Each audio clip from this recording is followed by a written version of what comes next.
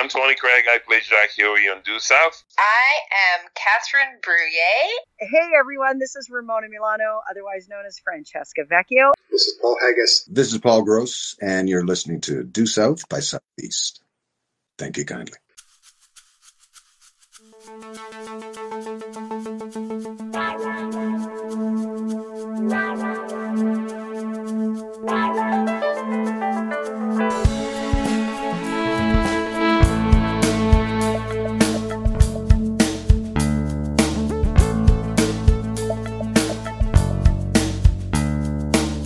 I wish this podcast would carry me away.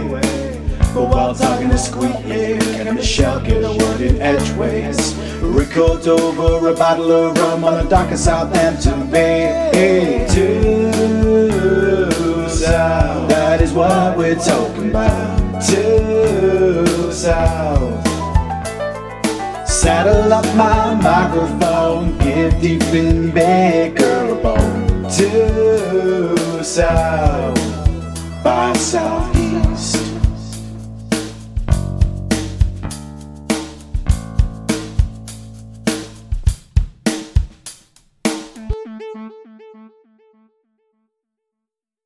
Hello and welcome to another edition of Due South by Southeast, the podcast which gives Due South its dues one episode at a time.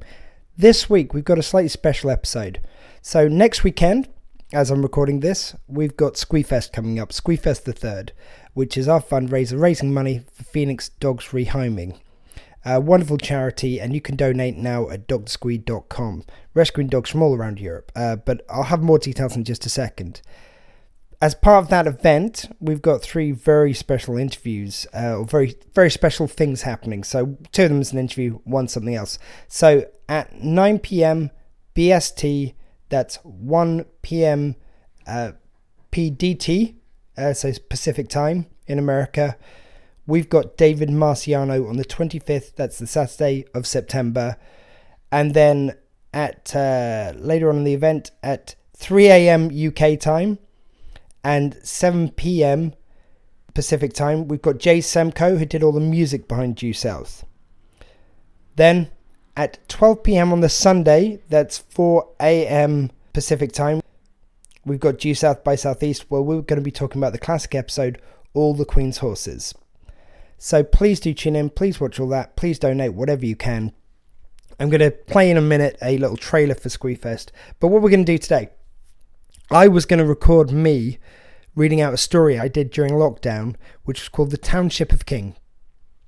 And it's chock full of Due South references in this story. It's not a Due South story, but I used several character names, several references to Due South in this, because it's set in Canada, and I thought it'd be fun. It's actually, the story is named after a song by the Bare Naked Ladies. But anyway, my voice has gone at the moment, which I'm trying to get back in time for next weekend, because I've had a sort of like flu virus thing. So instead, my good friend Tom Dangerfield has recorded him reading the story. So for a start, all the Canadian accents are instantly going to be better. Please do allow him a bit of leeway though, because last minute he agreed to record this. So, you know, whatever Canadian accent he could put together in that time, but he's a professional actor. I'm sure it'll be better than anything I could have done. There are some playful references to Canadians going A and boot in here, but I want to assure you, I don't think all Canadians speak like that. I know they don't. It's just, I've met some Canadians who do, and like, it's sort of like, it's a playful reference anyway. But please enjoy this. So we're going to hear the advert for Squeefest, then we're going to go straight into Tom recording with his recording of the story. I hope you enjoy it. Please let me know what you think, and please do donate, and please tune in next weekend for Squeefest.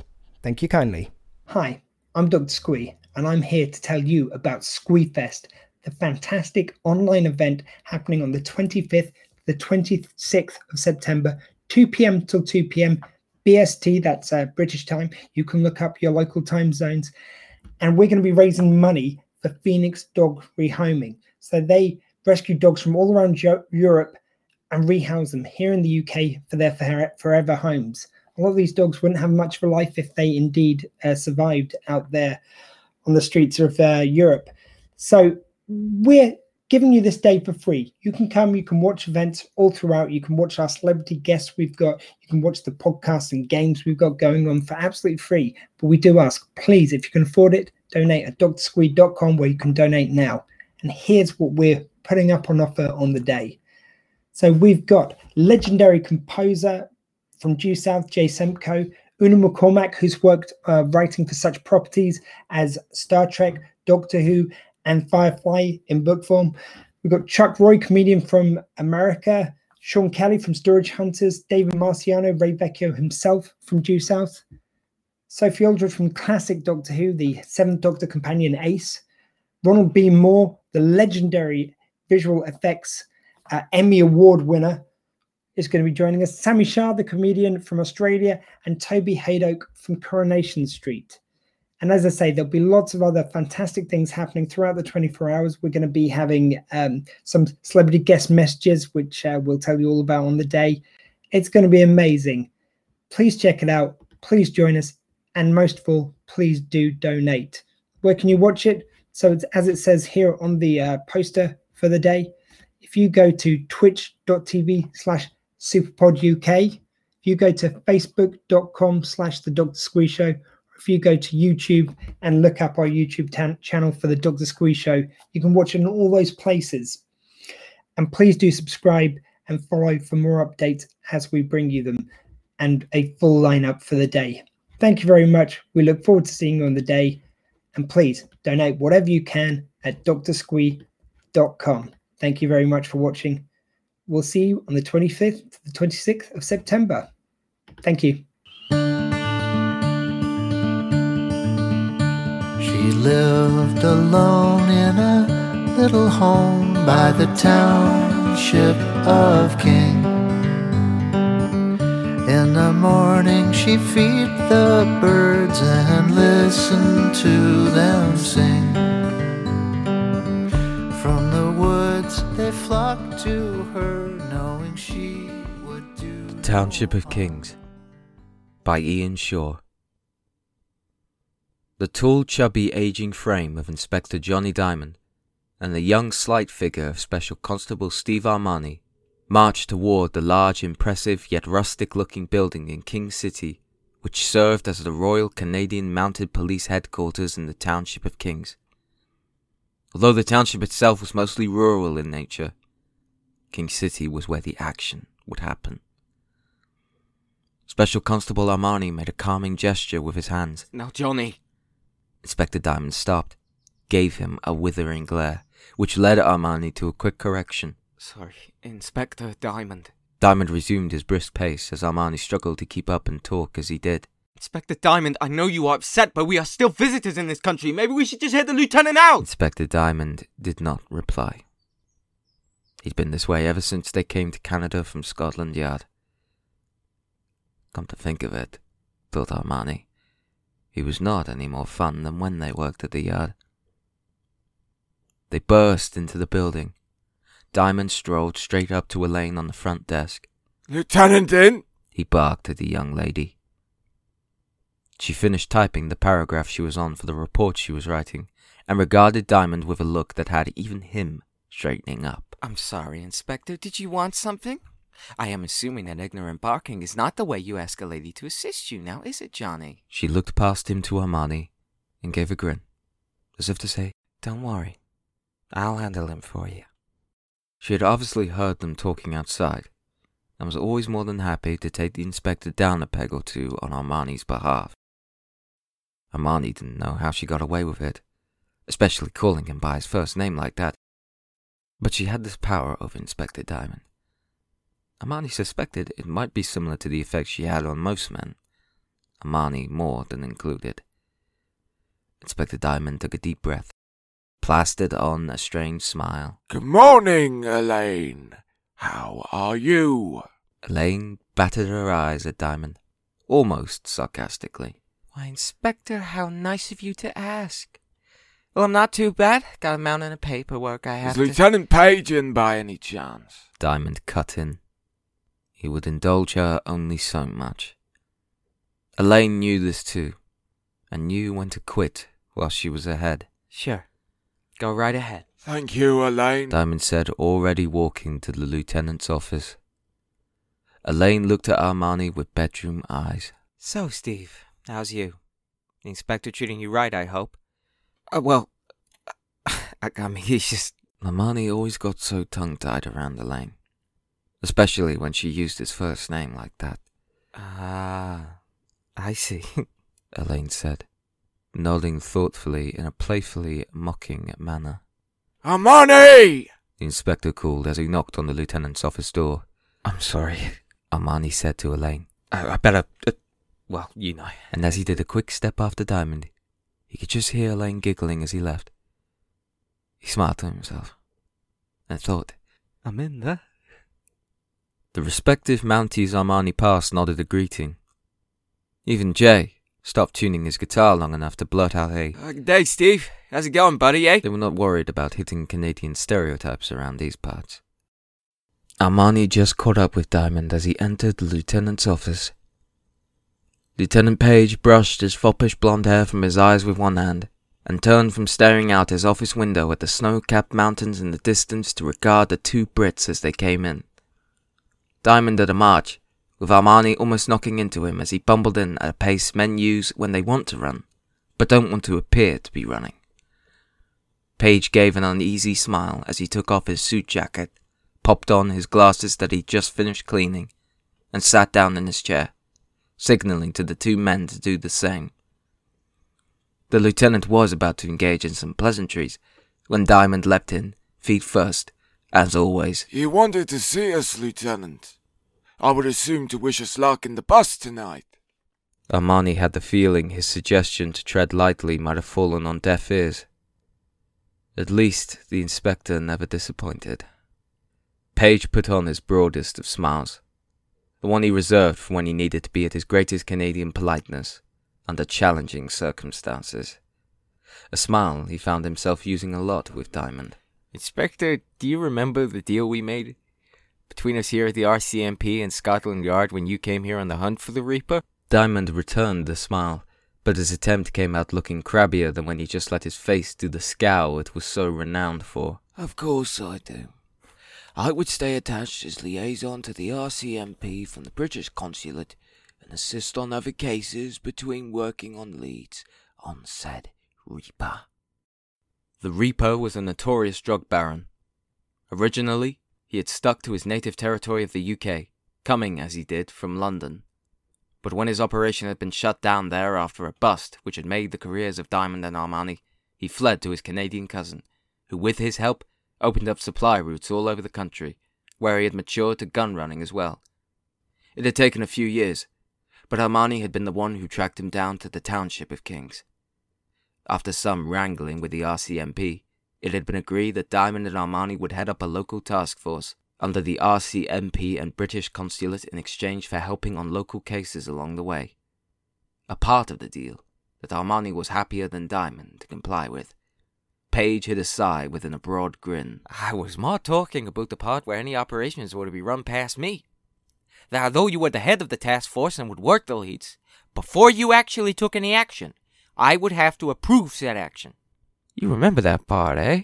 Whilst Armani was marvelling at Page actually using both a boot and a in one sentence no less, Diamond was more incredulous at how Page thought he wasn't sticking to the agreement. I am very aware of that part of the agreement, Lieutenant, he said, with ill-hidden contempt. Which is why I sent you an email this morning saying we were going in. Lieutenant Page's grin broadened to the point where it was painful in efforts not to break and tell this limey what he really thought right now.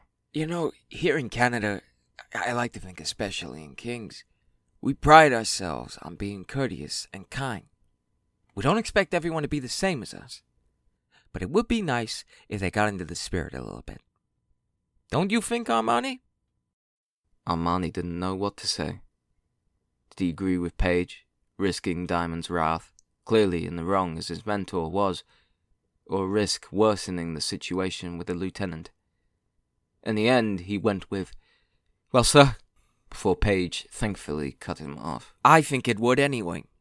So when we said all operations to be ran past me, maybe you could choose to realize, Johnny, that we meant for you to ask and not inform me of said operation.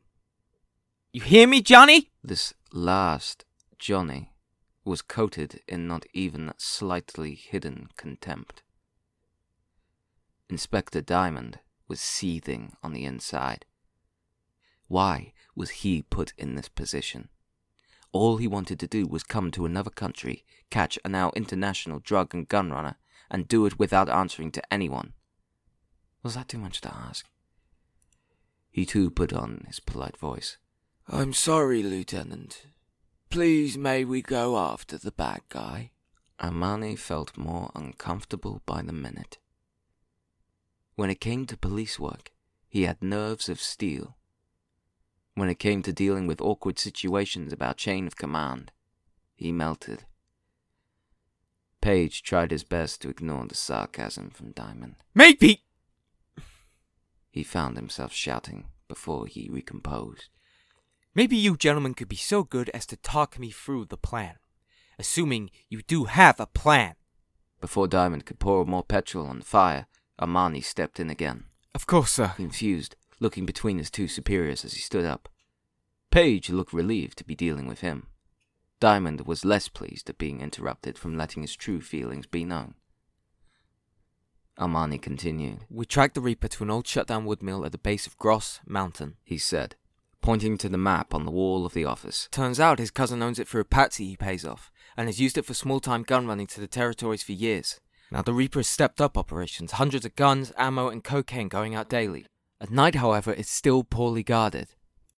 Page held up a hand. If he's running so many guns and so much product, why is this thing so poorly guarded?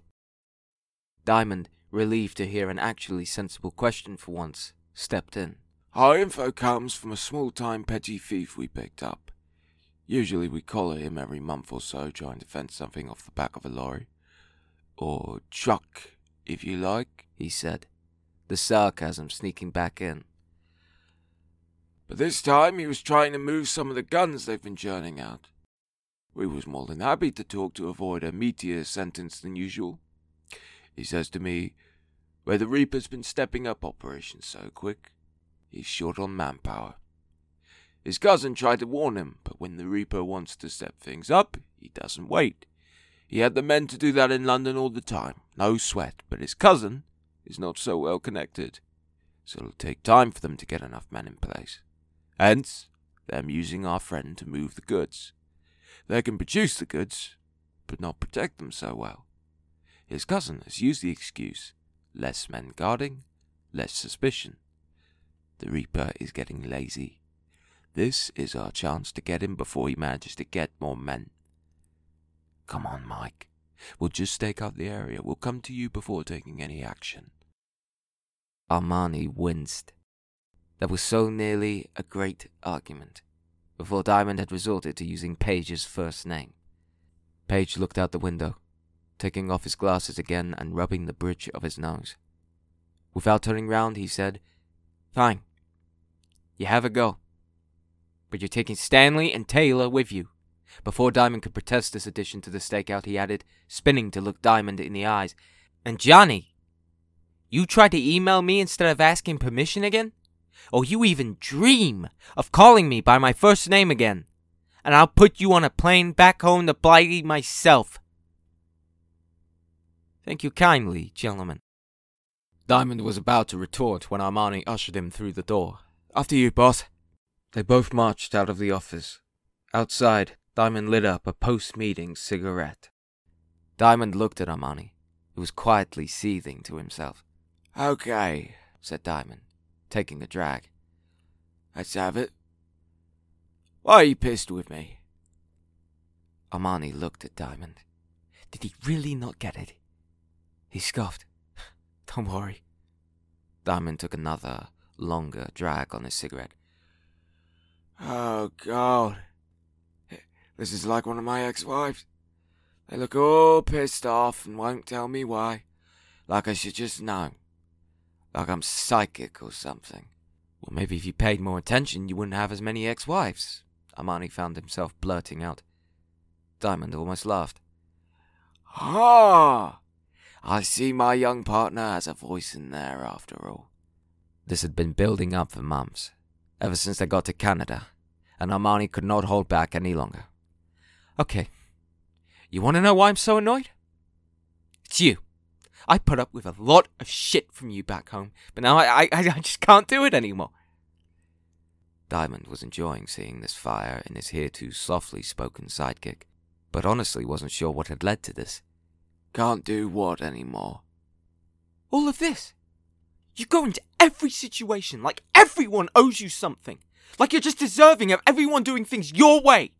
You gotta wave that back home because you were the cock of the walk after we busted the Reaper's operation. You must know it's not gonna fly here. The lieutenant has been nothing but kind to us since we got here. Lent us every courtesy. Can't you just be nice? Nice! Diamond parroted back with an expression like the word was a wedge of lemon in his mouth. Nice! What is wrong with your generation? I remember when officers wouldn't even give you the time of day if you didn't sass them a bit. You've got to be able to talk to your superiors like you would a woman. With respect, Armani said, holding out little hope that this was the desired answer. Like they know you mean business, Diamond went on, ignoring the foolish naivete of his colleague. You're a good officer. Don't mind admitting we wouldn't be here right now if it wasn't for your way around forensics and tracking down the Reaper. But you've got to know how to talk to people to get things done in the real world. Armani sighed as Diamond crushed out his cigarette. With respect, sir, I think the real world you are talking about went the way of the dinosaurs about a decade or two ago. Believe it or not, I'd hate to see your considerable skills go with them. You worry about staying sharp out there tonight. Let me worry about me. Now go home, get something to eat. Catch a nap. We'll be working through the night on this one. He pulled up the collar on his raincoat, an affection he still thought was a cool bit of detective kit, and walked off, leaving Armani to ponder if they would catch this pup, before or after one of them killed the other. The station dog, a Labrador called Benny, followed Elaine, who was carrying 2 cups of coffee. She handed one to Armani. Thanks, he said, taking a sip and petting Benny. White with 2 sugars. She always got it just how he liked it. You okay? She said, brushing her long black hair back from her face and throwing Benny a treat. I heard you and the big man going at it. The most I think I've heard you say back to him since you've joined us. Armani sighed. He just got to me, finally. He's a good man, the best officer we have back home. He just... I don't know. I just wish he'd get out of his own way sometimes. Get with the 21st century. Maybe even let his partner in occasionally. Elaine blew on her coffee thoughtfully. It's true he could learn a thing or two about being more respectful. And learning the world doesn't owe him quite as much as he thinks. But think about this. If he's such a dinosaur, why are you here with him? Armani thought about it. Scotland Yard wanted me here with him. I was needed. Elaine wasn't buying it. So this case, halfway across the world, comes up and you had to say yes. No one else could have come with him. Steve thought about this for a moment, rocking the now half-empty paper coffee cup in his hands back and forth, as he watched Benny give himself an impromptu bath on the front porch of the station. I wanted to come. I wanted to spend more time with him. He was a legend around the yard. People kept telling me how good he was, and I'd be lucky to spend time with him before he retired one of these days. So when he recruited me to help on the case, I helped crack it, no less. I wanted to see it through. And yes, I wanted to work with him. Elaine held his hand in a way you wouldn't usually hold someone's hand at work. So work with him. Maybe being around you will change him a little. Maybe it won't. But you wanted to spend time with him and learn whilst you have the chance. That comes with accepting him for who he is, not who you want him to be. Sometimes you're stuck with people for reasons that only make sense after the fact. The ones who don't act like you want them to can often teach us the most. No harm in giving him a hard time along the way, though. The two laughed, caught each other's gaze for just a little longer than professional. Then Elaine patted Armani's hand as she withdrew hers, and walked inside without another word. Later that evening at the stakeout, across from the wood mill, the two officers were bundled into a van with tinted windows, wearing binoculars around their necks. Armani was trying to listen to an earpiece tuned in to intercept the walkie-talkies the Reaper's men were carrying, but was finding it hard to hear over the rustling of the pack of Dino Donut bits and slurping of coffee by his superior in the van. He turned to Diamond, who was, of course, in the driver's seat. "Could you possibly eat and drink just a little quieter?" Diamond took another, purposefully louder slurp of coffee. "Lighten up, sunshine. The informant said the Reaper isn't due for another hour. Don't you know half the fun of stakeouts is snacks and the waiting? You never even seen any films?" "Sorry, boss. I just kind of thought maybe listening out for any further information, doing a little police work, might be a better spend of our wait." Diamond took a napkin, shoveled the sugar from the donut bits from the corners of his mouth into it. He looked at his partner. "You don't think I pay attention?" Armani was trying to keep his cool, but wasn't succeeding. "Honestly, sir?" Diamond nodded. "Honestly?" Armani looked into his eyes for any sign this was a trap, but it didn't matter. He was going to speak his mind, even if it was. "Okay. No. I think you are very good at the job you did when you qualified in Manchester back in the 80s. Matter of fact, I still think you're good at doing that part of the job now. If you want someone who would track a thug down, even to the ends of the earth, you're our man. If you want someone who can follow his gut to some hideout the sane perp thinks no one knows about, that's you too. But to wait, to be patient? You ever wonder if there's a reason it was me, and not you, who got the forensics on the Reaper? That it was me who tracked the DNA to find out his birth name was John Riker and that he had a family here?" Armani took a beat, recomposed himself. "I do admire you, sir. But you have to move with the times." Diamond shook his head. "There you go again. Move with the times. Don't be a dinosaur. Who the goddamn do you kids fresh out of nappies and the academy think you're dealing with? You know why I asked you in the first place when I was tracking the Reaper?" Armani didn't know what to say. He had no idea why. "Well, Steve," Diamond continued, after a pause just long enough to make Armani look a little foolish, "let me tell you why. 'Cause a good officer knows what he knows. A great officer knows what he doesn't, too. That's the first thing we learned at the academy. You think I am aware? I don't know the forensics as well as you. When I was training, that was all new. I go to training, I try to keep up, but you know what? I'm old. Few more years I'll be retiring to some desk back home. Maybe even teach some snot-nosed kids back there how to track a collar when you don't have all the fancy gadgets with you. But until then, I will spend every moment surrounding myself with ungrateful, know-it-all wankers like yourself, so I can learn as much as I can to be as good a cop as I know how to be. Not because I love your company so much, but because it's what I need to do to be the most effective I can be at my job. You might consider yourself doing the same." "But Armani was about to try and defend himself, but the inspector wasn't done. "You think because I'm drinking my coffee and slipping down some donuts I'm not aware of my surroundings? When did that blue car across the street pull in?" "The blue car?" "Exactly. It parked at 10:21. Exactly. Half an hour ago. And that guy on the street corner, how long's he been casing out the street? Presumably for the Reaper's operation." I hadn't actually noticed. "No, you didn't. He's been there for an hour, got here just after us. So yeah, you have your earpiece tuned into their radios and have your aerial photography and schematics of the area on your little smartphone there. But just maybe, if you were listening for what I know, instead of zeroing in on what I don't, you might just learn to." The van was silent for a moment, till Armani broke it. "I'm sorry." Diamond finished his coffee, let the apology hang in the air a moment, before saying, "Yeah, I'll accept your apology. You're also not completely wrong. I know I could shut my mouth more often with Paige, and a dozen bosses like him. Might have got a few pay grades higher if I did, truth be told. It's just... Diamond trailed off, genuinely looking like he didn't have an answer for why he behaved like this. And Armani smiled. It's just, you've got to have fun somehow between wives. Right, boss? Diamond smiled back.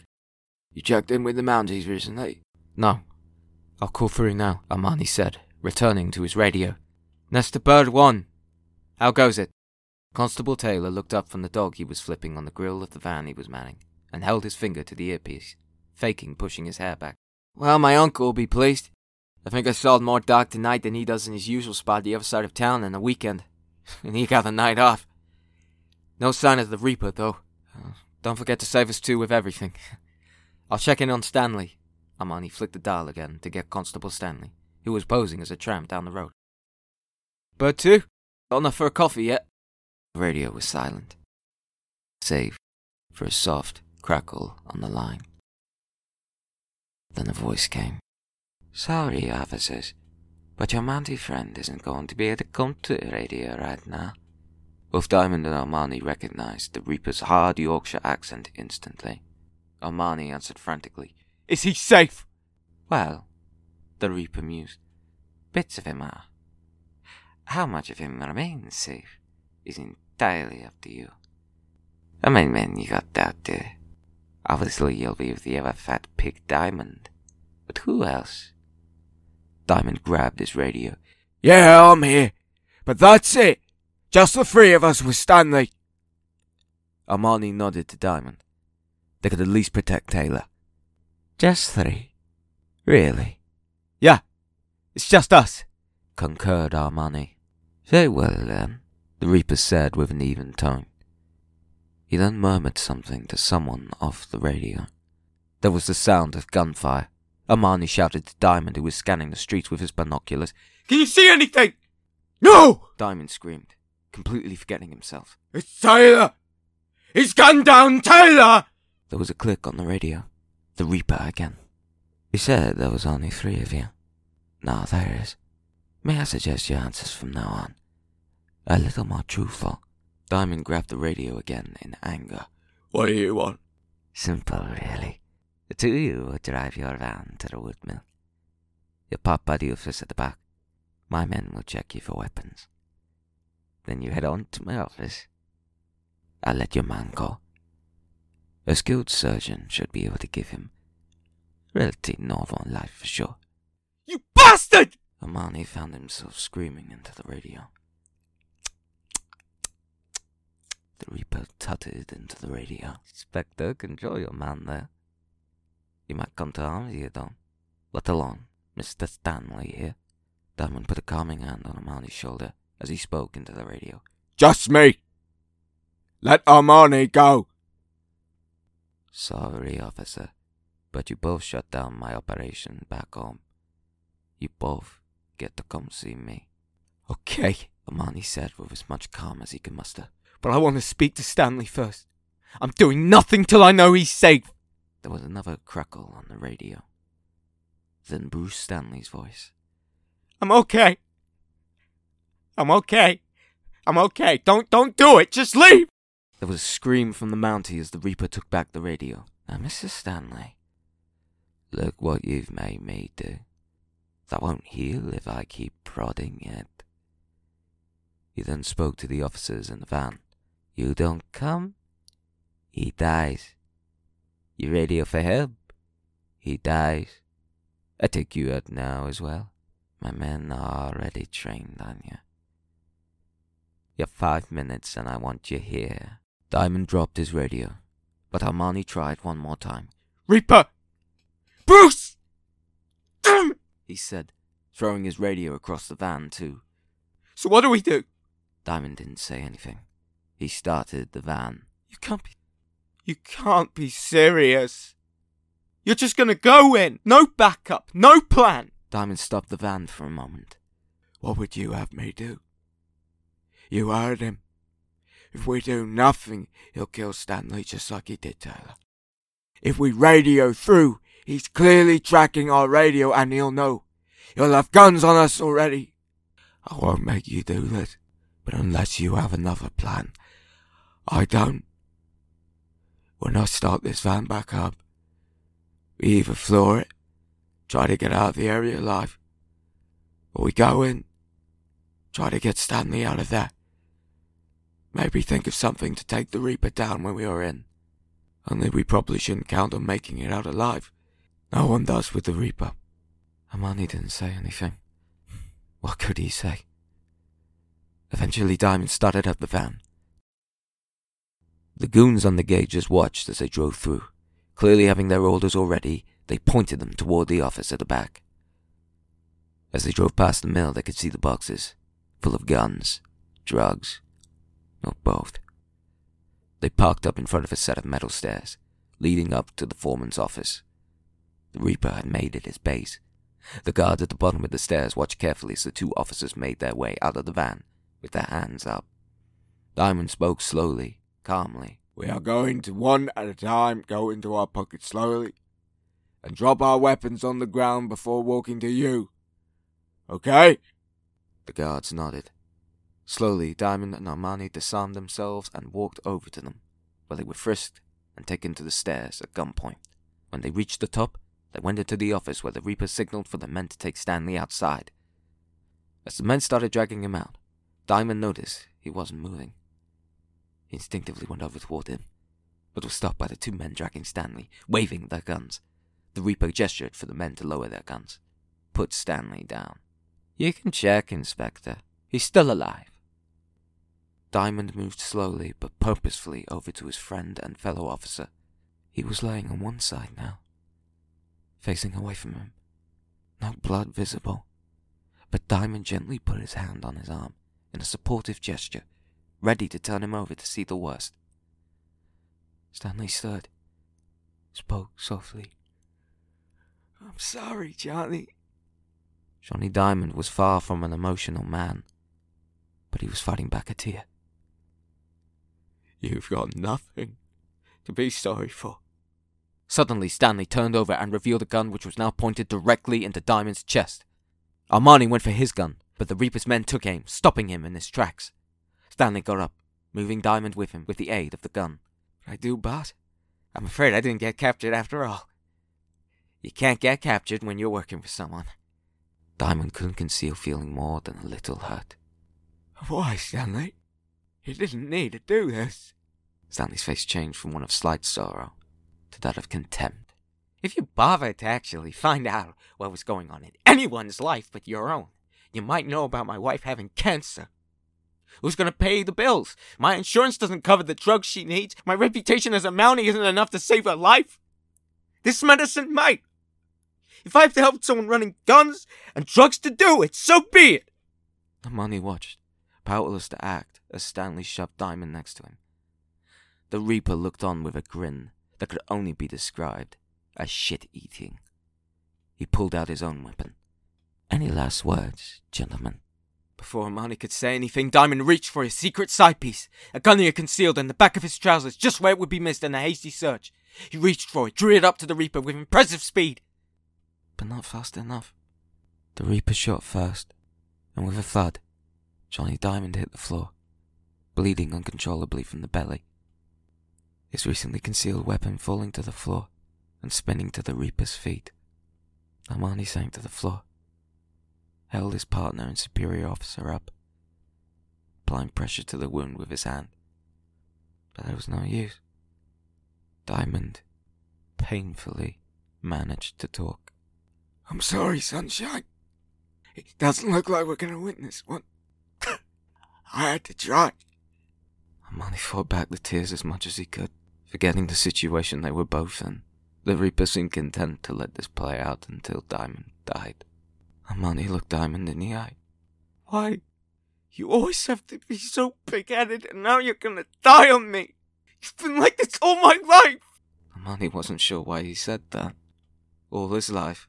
They'd only worked together a few years, intense as those years were.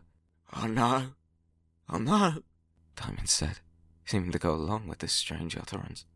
But when your mum died, you needed someone to be strong for you. I tried to show I cared too. It just wasn't easy. At least we always played at being detectives like this. Huh? Armani looked down to his hand. It was smaller, suddenly. That of a child. Diamond seemed younger too, somehow. Early 30s. No blood. But they're in the same pose. Like it was all a game. What was going on? Dad? Armani found himself saying. Before Diamond could respond, a voice came from nowhere, accompanied by dramatic, yet dated-sounding music. Can Inspector Diamond beat the odds and survive this seemingly mortal wound? Will Armani find their way out of here and defeat the Reaper? Tune in next time to the exciting conclusion only on The Township of Kings. Armani felt sick. Felt like he was remembering something he didn't want to. Dad. Diamond. Don't leave me, don't! John Wright woke up in a sweat in the hospital night room, reserved for families of patients. The TV in the corner of the room was playing the theme tune at the end of The Township of Kings, as he shot forward in his chair, shouting, "Don't die!" concluding the sentence from his nightmare. It took him a while to orientate, as all the facts hit his head. The feeling of sickness from his dreams solidified into the real world. He had been in the hospital for 48 hours solid before he finally agreed to leave his father's bedside. His father, Johnny Wright Sr., was dying. He had been diagnosed with cancer months before, but had stubbornly kept it a secret till last week, when he toppled over an Aldi in town whilst getting his weekly shop. John had been called by a checkout assistant, who found his number on his dad's mobile, something he carried but would have been hard pushed to know how to use. So after years of being estranged, John had come to his father's bedside to be with him each night. It was hard to talk to each other, even though both men wanted to say so much. 48 hours ago, Johnny had slipped into unconsciousness as the now terminal cancer continued to spread, unrelenting, as Johnny went through the last days of his life. When the nurses had forced John to take a break in this room, even if he just sat down for an hour, he paced for a good 10 minutes before noticing an old cop show on the TV, with no sound on. He tracked down the remote control under some out-of-date Home and Garden magazines, and turned the sound up. It was The Township of Kings, a cop show he grew up watching with his father. 2 officers from Scotland Yard followed a drug and gun smuggler from the UK to Canada, and stayed attached as liaisons to the British consulate, and they would help the Mounties get their man. John had remembered all the times he had watched it with Dad. All the hours they would then spend in the garden pretending to be the 2 British heroes showing the Mounties how they did it back home. His dad, Inspector Johnny Diamond, and him as his loyal young assistant and partner, Special Constable John Armani. His dad insisting he needed to be the lead cop, as they had the same name. Many was the night his mum would have to practically drag them in for dinner half an hour after her first warning. "It'll get cold if you don't come in right now!" When his mum died when he was 10, John remembered Township coming on TV. He sat and watched it alone, expecting his dad would bound in as he did every time he heard the theme tune. But he didn't this time. He must have been busy. Afterwards he called through to his dad to come play. After no reply, he went through to find his dad in his home office. When John suggested they go find some bad guys in the garden, Johnny slurred, "A little too old for us to keep playing that," and returning to his drink that he had just topped up. He never brought up the game again, and the 2 never watched the show after that, one or the other switching over when it came on. When he was old enough, John left for university, and never returned until now. 30 years later. Nurse Elaine came through to the family room. John was pretty sure she had been at the hospital as long as him, but you wouldn't know by her relentless kindness and energy for her patients. She gave John a smile and put a comforting hand on his shoulder. "Are you okay, John? I heard you shouting." She had called him John right away when they first met, and the lack of formality put him at ease every time. "Yes, a dream, or a nightmare." Elaine nodded kindly and spoke softly. "Your father, he's awake and asking for you. I think it's time to say goodbye." John nodded, wiping tears he hadn't felt himself cry away, as if by instinct. "Do I have a moment?" "Of course," Elaine said, walking to the door. "I'll go make him comfortable. Ready for you to come in." He simply nodded as she left, and drew himself to his feet, He felt his dream had helped him understand something in a weird way. Yes, his dad had been cold after his mother died, and he was stubborn a long time before that. But he cared, as well as him not speaking much or playing with John. He remembered other times too, like when John fell asleep with his TV and lights on, and woke up with them magically off, his lunch waiting for him in the fridge for school, like when his dad, without comment, worked night shifts in the office to earn the money to pay for his school skiing trip they could ill afford. When John had made the school play, and although he wasn't there before and disappeared after, he saw his dad at the back of the audience, with pride on his face. John had thought he was avoiding him. Maybe he was in some way, but there were a dozen ways in which his dad had been there for him over the years. They may have been apart for a long time, unable to reach out to one another, but they were here, now, finally. He would remind his father of the Township of Kings, of all those times together in the garden, of Mum calling them in for a beautiful home-cooked meal, and hugs, and this final moment with his father, through all the sadness and tears that would follow. John Wright found his father, and found hope. The Township of Kings. Written by Ian Shaw. Read by Tom Dangerfield. Guys, come on now. How amazing was that? That is The Township of Kings. Read by Tom Dangerfield. It was actually really weird because it was a little while ago I wrote that story. I couldn't remember some of the plot details, so I was kind of enjoying it and knew myself. But Tom did an amazing job reading that. He was given that last minute to do, given that my voice actually right now is still recovering. So thanks very much to him for doing it. Remember, guys, this weekend, if you're listening to this before Saturday the 25th to Sunday the 26th, 2 p.m. till 2 p.m. BST, that's British time, we're going to be doing Squeefest, featuring David Marciano, Jay Semko, and me, Monty Michelle, Svenjanaid Nicola, Armani John, and Colonel Stefan, doing a special episode of Due South by Southeast where we talk about all the King's horses. And we've got a special announcement that Armani John and Colonel Stefan have for you guys. So you're not going to want to miss it. Please do donate now at www.drsquee.com, where it'll redirect you to our Facebook fundraising page, where we're raising money for Phoenix Dogs Rehoming, a wonderful charity. If you listen to this afterwards, you can still catch the whole of Squeefest, which will be up on the Dr. Squee Show Facebook page or the Due South by Southeast Facebook page. You'll be able to find it with the whole event, and you can still donate for a couple of weeks after the event. So no excuses, guys. But thank you very much for listening. Have a great week in the meantime. And this is me, Detective Squee, signing off for now. And remember, until next time, keep your compasses pointed due south by southeast.